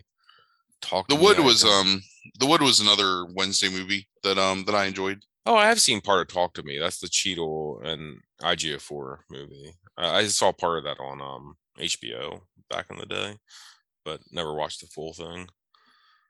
Our Family Wedding, I have no idea. Okay. So yeah, and then Dope. So he's only done 5 movies over the course of like 20 years or so, but that's interesting.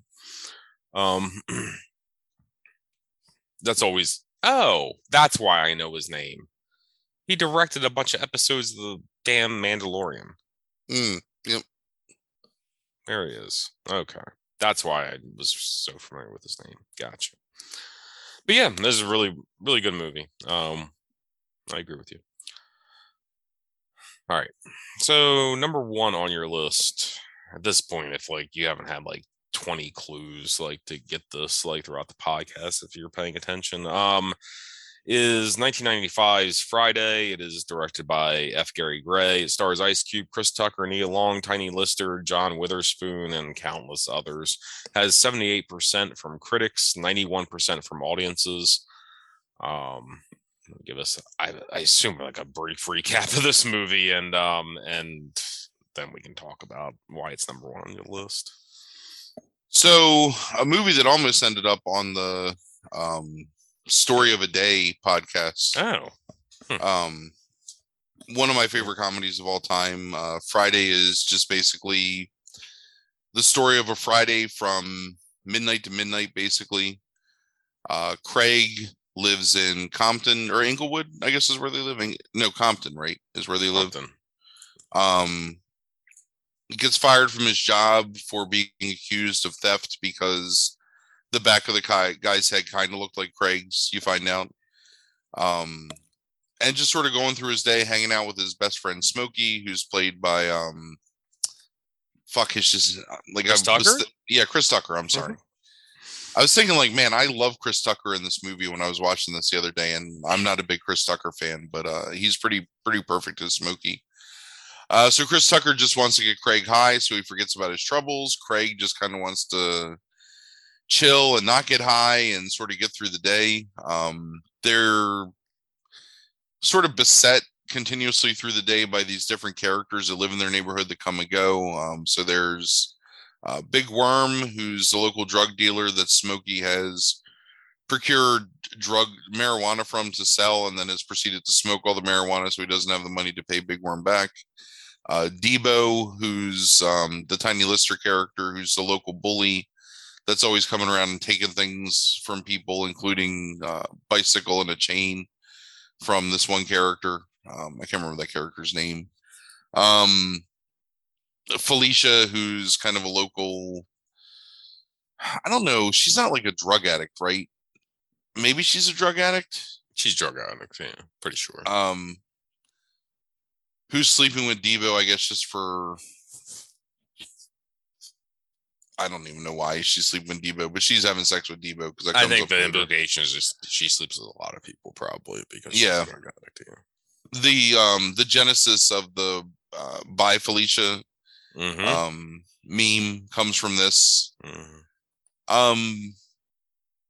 It, in a lot of ways, I don't want to say this because then it makes me have to admit that this movie has some value, but in a lot of ways it's sort of similar to something like Smoke or Blue in the Face, where there's a definite narrative to the movie in the sense that it's about Craig and Smokey's day, or really just Craig's day more than anything, but Craig and Smokey's day, but having these different characters where you learn so much backstory about pretty much everyone in the movie that matters through these interactions that just kind of come and go. And, you know, it's almost like languorous in that respect, because there's not like a really firm plot, with the exception of they don't want to get killed by Big Worm and his men for not paying back the money.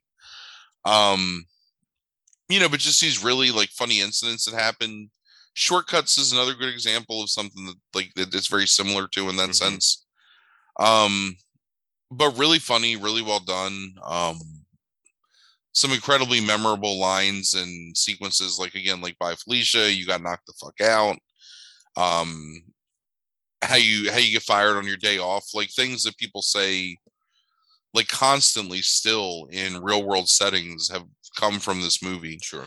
And is also in a lot of ways like another kind of coming of age story, in the sense that Craig learns to stand up for himself and do so without resorting to gun violence, which, you know, is the central point, that you don't have to like be strapped, that you can still be a man and not carry a gun and do what's right and protect the people that you care about. When Craig beats the shit out of Debo at the end of the movie, which is one of the more satisfying scenes in, I think, any movie in the 90s. Sure. Is Debo getting his comeuppance. Agreed.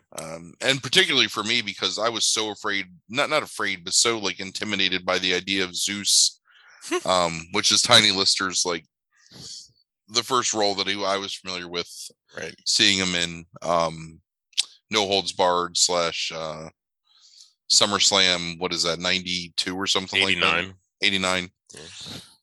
Yeah. Incredibly funny cameo from Bernie Mac in this movie Yes. as a preacher who's caught having sex with, what is her name, Miss Johnson or something like that, this busty I think it's I think it's Parker.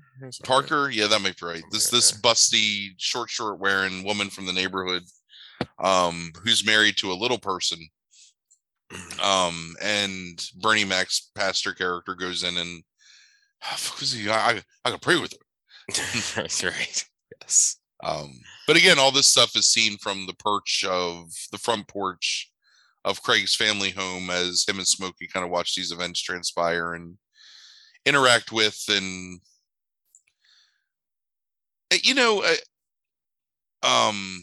Do the Right Thing is another a good example of something very similar in the sense of like the events of a single day transpiring like through the course of weaving in and out of like people's lives. So yeah, really well done, really funny. I don't know if F. Gary Gray is underrated, but I think that maybe he doesn't get quite the credit he deserves. But Friday is 100%, I think, a classic of modern comedy and one of my favorite comedies of all time. And I think one of the more rewatchable movies. Just something you can put on and watch and enjoy, and it's always going to make you laugh a few times. But again, like we were talking about, I mean, the Players Club is like overridingly like dramatic in some ways, but even with things like Dope and CB4, like there's some dark elements to this movie. There's the idea of, I mean, that's the whole thing is that Debo beats up Felicia because Smokey broke into Felicia's house and went through Debo's pants. And Debo immediately blamed her. So the scene in this movie that makes me laugh the most is Smokey getting locked out of his house when he has to take a shit and taking a shit in the bushes. Mm-hmm. And what is that character's name? Easel, right? Yeah, that's Anthony Johnson. Ezeal, the Anthony Johnson character, yeah. Like catching him and Smokey like, Hazel, don't say nothing about this. Right. Oh, I won't. Right. Yo, Smokey taking shit in the bushes. Yes. Awesome. Oh, so funny, man. Yeah, I was shocked by how well this movie. I have not seen this movie probably since 1997, honestly. And I was shocked by how well this movie held up. Held up extremely well considering like the distance between then and now to me. And ultimately, like, really, I don't know, like, besides just funny and just fun to watch, like, really positive overall. Yeah. Like, in terms of, like, showing love for the place that you live, despite all of its flaws. And I really enjoyed watching this again. I have a few things I want to, like, ask you and talk about, that's so, ultimately what I have to say about it. So listen to F. Gary Gray's music video. Oh, that was one of the things I was going to bring up to you. Filmography, because that's. Yep. I was looking at his actual filmography, and I realized that I'm not a huge fan of like half of his movies. Sure, but he did Set It Off, which I think is really good. He did The Negotiator, The Italian Job, which is fine. Yeah, it just is what it is. A Man Apart, which is fine. I've never seen that, but Be Cool, which is terrible. Like. Yeah. Law Abiding Citizen, which is low key, like I think a really fun movie. That's the that was Fox and Butler. Gerard Butler. Thank you. I was gonna say The Goddamn Gladiator.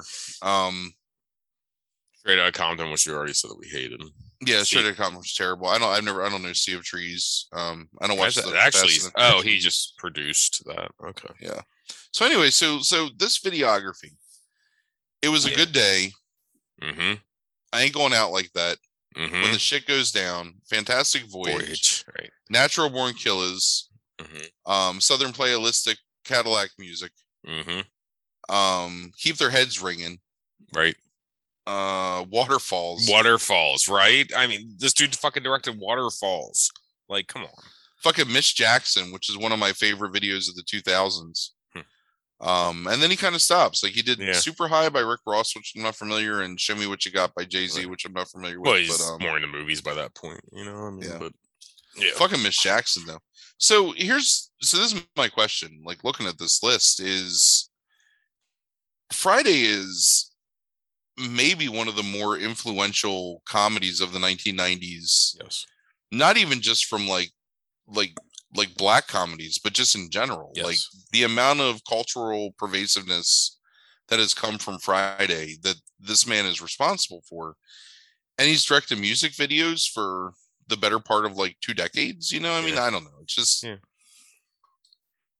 Yeah, I mean, when does he get a franchise eventually after like a number of good movies and all those music videos? He gets a franchise in, because I don't consider it be cool franchise. So he gets a franchise in 2017.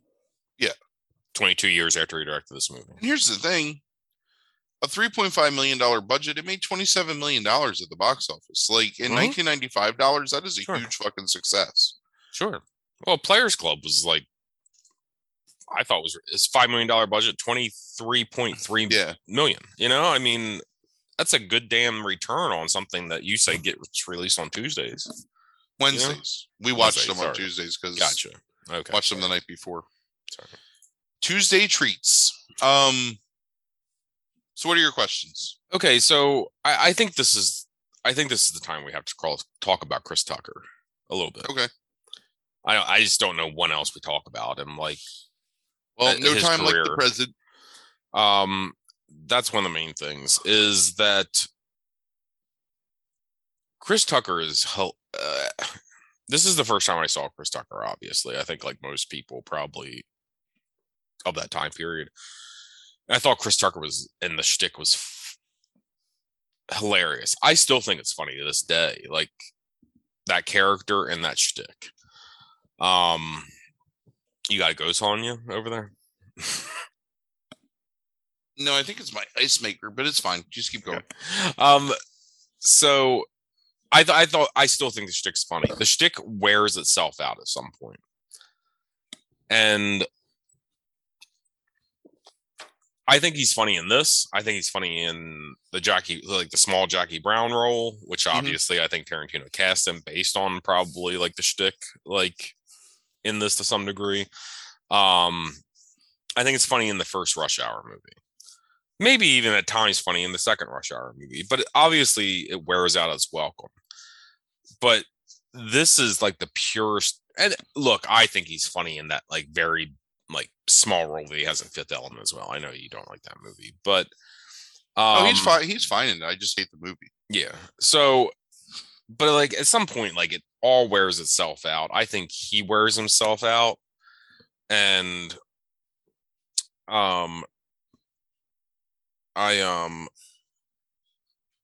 so yeah, but yeah. So what I want to basically ask you is like, what ultimately do you think of Chris Tucker's career? I think he's really funny for the most part. I get that.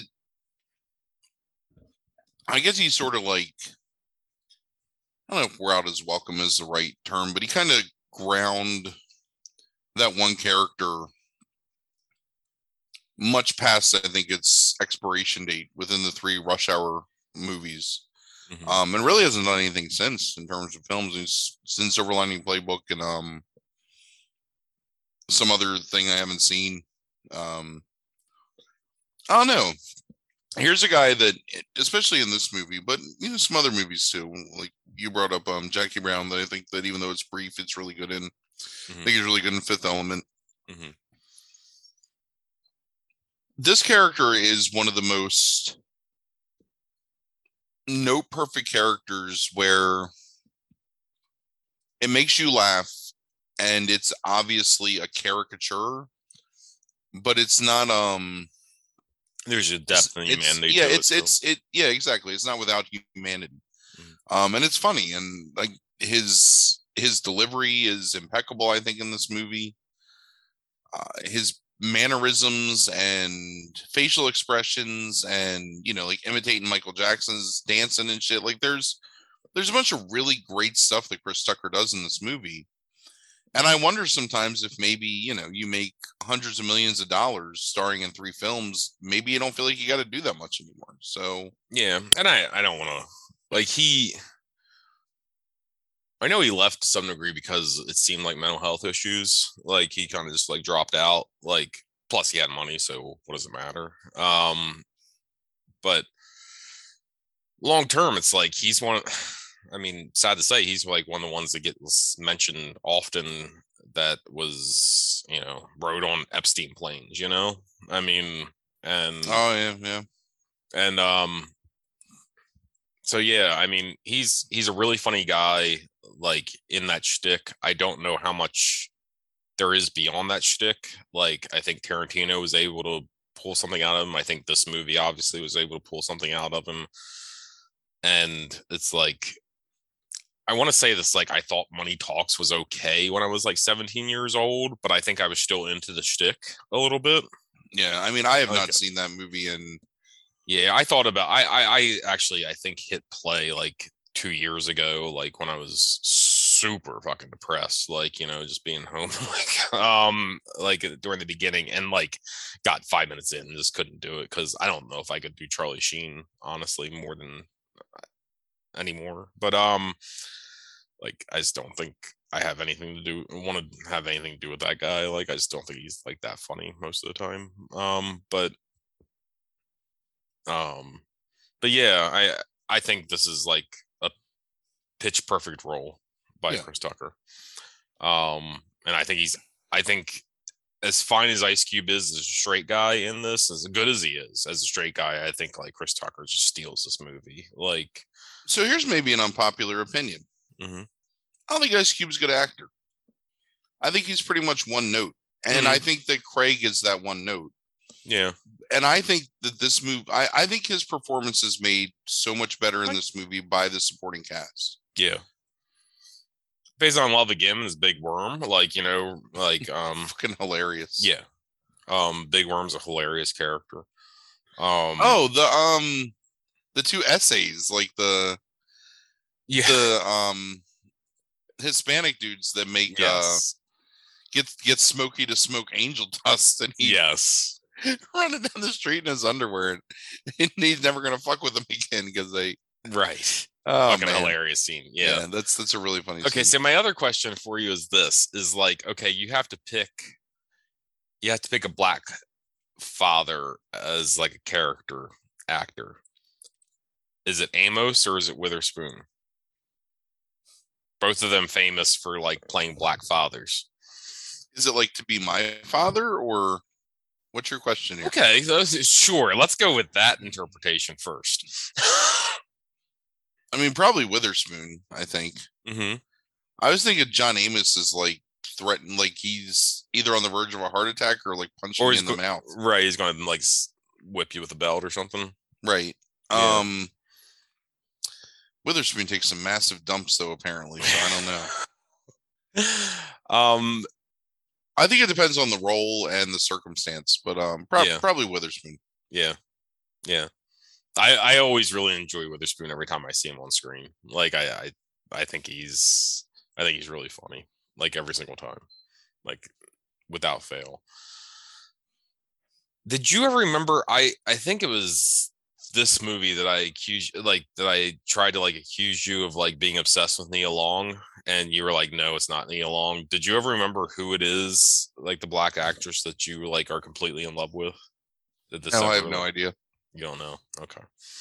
Mm-mm. Okay. I mean, go ahead. So we were at work today. I'm gonna tell an anecdote just to kind of like illustrate your point. We were at work today, and we're in this lady's office, and she has a candy jar, and there was a younger female employee in that office, and then this lady who's my age, and then myself. And we were having a very serious conversation, but somehow it turned to like the candy in the candy jar. And the young lady pulls out a Hershey's Special Dark and says, "Oh, dark chocolate." And she looks and she's like, "Frank, I bet you really like dark chocolate, don't you?" And I wanted to say like, you have no idea. But Yeah, so and that's a true story. That is a I true do story. like the dark chocolate. Yes. And then Holly, well, the lady whose office it was like, after the other woman left, like started laughing really hard. She was like, I wanted to say something so bad, but I mean, I think Nia Long is really pretty, but she's not my yeah. Man, yeah, I can't know who it is. Yeah, I wish I could remember who it is. There is a 90s 2000s actress that you were completely in love with for a while. All right, so follow up the Chris Tucker thing that I forgot, because again, I didn't write these down. Chris Rock and Tommy Davidson were considered for the role of Smokey at one point. Thoughts? I'm more of a fan of Chris Rock than Tommy Davidson, I think. But I mean, for that role, but I don't. No, I don't know. I think Chris Rock has too much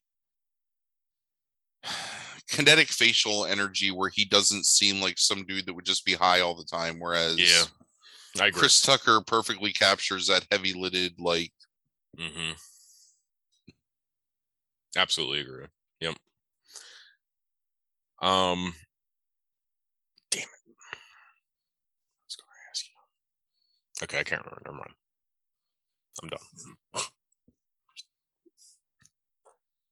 Yeah, the long-term standing of this movie is Tiny Lister.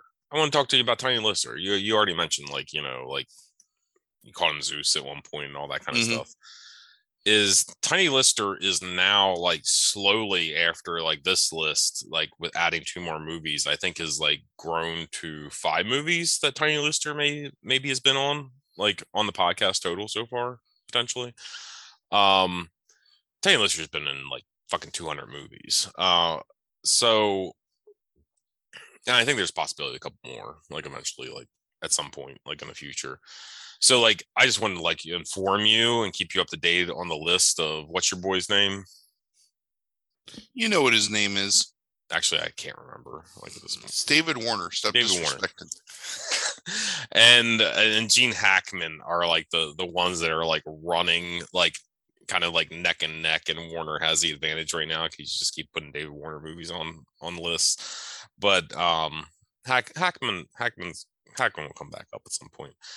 And but Lister is like this guy that is like in the background, like just gaining, just due to his character actor status and how many movies he's been in. So it'll be interesting to see, like, you know, long term, like how all this shit plays out, like, over time. Is it Tony Braxton, do you think? I don't remember Tony Braxton. You like Tony Braxton? Oh yeah.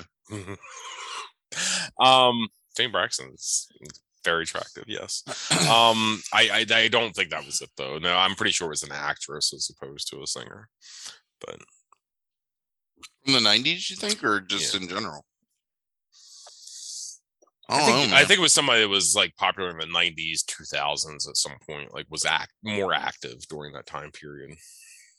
I mean, I'm not confusing, like, probably race. I'm not confusing Nia Long and Nia Peebles, right? Like,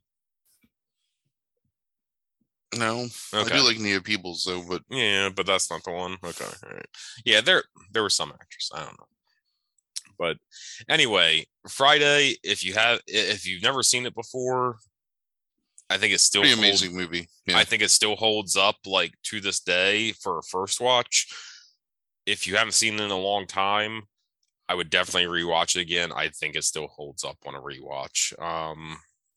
It's pivotal. I agree with you. Like, and this is the movie that we referenced last week that, like, would have been on your top 5 movies of the 90s list. And I know you ended up ranking them by the end. Where do you think Friday would fall, like, probably, like, on that list of your top 90s comedies? I knew I wanted to ask. Be number 1 or number 2. Yeah. Okay. Yeah. That's what I thought. Is it Megan Good? No. She's pretty attractive. Yeah. Sandy Newton? No. No. She's very attractive. Lisa Bonet, I love Lisa Bonet. Um, Sorry, I'm looking we'll at. talk about her one day, whatever day we come upon Angel Heart. We'll talk about her in detail, I and just googled black actresses, and I'm right, and we'll talk about it. Lisa Bonet during Angel Heart, and we'll talk about Cosby, and we'll talk about all kinds of stuff, and we'll talk about hypocrisy. When are we talking about Angel Heart? Someday, right? Top five voodoo movies. Sure. I can Well, make we've that already list. talked. We've already talked about 2 voodoo movies, I think, already, haven't we? There's so many. Well, sure, but Where were they? The I Serpent and the watched Rainbow, and what was the other one? There's not another one. Serpent and the Rainbow. There's not another one after that we talked about at some point. That's voodoo. Whatever. Okay, doesn't matter. Listen, Matters to me. I watched Angel Heart last year, for the first time since like 1991, and I really like Angel Heart a lot. I don't know how you feel about that movie, but I really enjoyed it, like as like a horror. Angel Heart's a really good slow burn horror thriller. Yeah, I I enjoyed it. I thought it was good. So Angel Heart is I don't want to say unfairly maligned, but it's definitely, I don't think, appreciated as much as it should be. I think mostly because of Lisa Bonet. Really? Yeah, because at the time there was a lot of like. You don't think it's because of like the Mickey Rourke reputation now? Like, I mean, no, I really think it's because she gets naked in that movie, and because Cosby was an asshole about the whole thing? Well, and I think there was a lot of like that fucking pearl clutching, hand wringing, puritanical American bullshit where like, God forbid somebody take their clothes off, and so that's really what was focused on, and people didn't really talk about how good that movie was. And when you would like, when I was young and people would bring up that movie, that's all they ever talked about. So yeah, but Angel Heart is definitely low key like a pretty fantastic movie. So yeah, just looking at Angel Heart, Pruitt Taylor Vince has a role in that, and he like Tiny Lister. He's another like low key dude that can like slowly like rise his way up if you look at his filmography. Like just playing all kinds of different roles, like big and small. So, well, my friend, there's only one David Warner. That's all I gotta say. We'll see. There's 2 David Warners. I mean, subjectively, there's only. Does like things like the Spin Chagrin count? Because it's like ancillary podcasts don't count for anything because otherwise, right. Nick Cage. I'm just saying, Pruitt. Well, that's true. Who's ever going to catch that? That's true. Like, that's true. But does the Spin Chagrin count? Because it is different. No, it's an ancillary podcast. It's only the normal podcast. All right, fine. All right. If the Spin Chagrin counted, it'd be like fucking Chuck Norris or Larry the Cable Guy or something, and end up being number 1. I don't put those 2 in the same category. I'm just saying, like that. Those are good examples. Yeah. Because I was gonna say, like, he's in like Drive Angry and like he's in all kinds of shit. Like he's in fucking Nick Cage.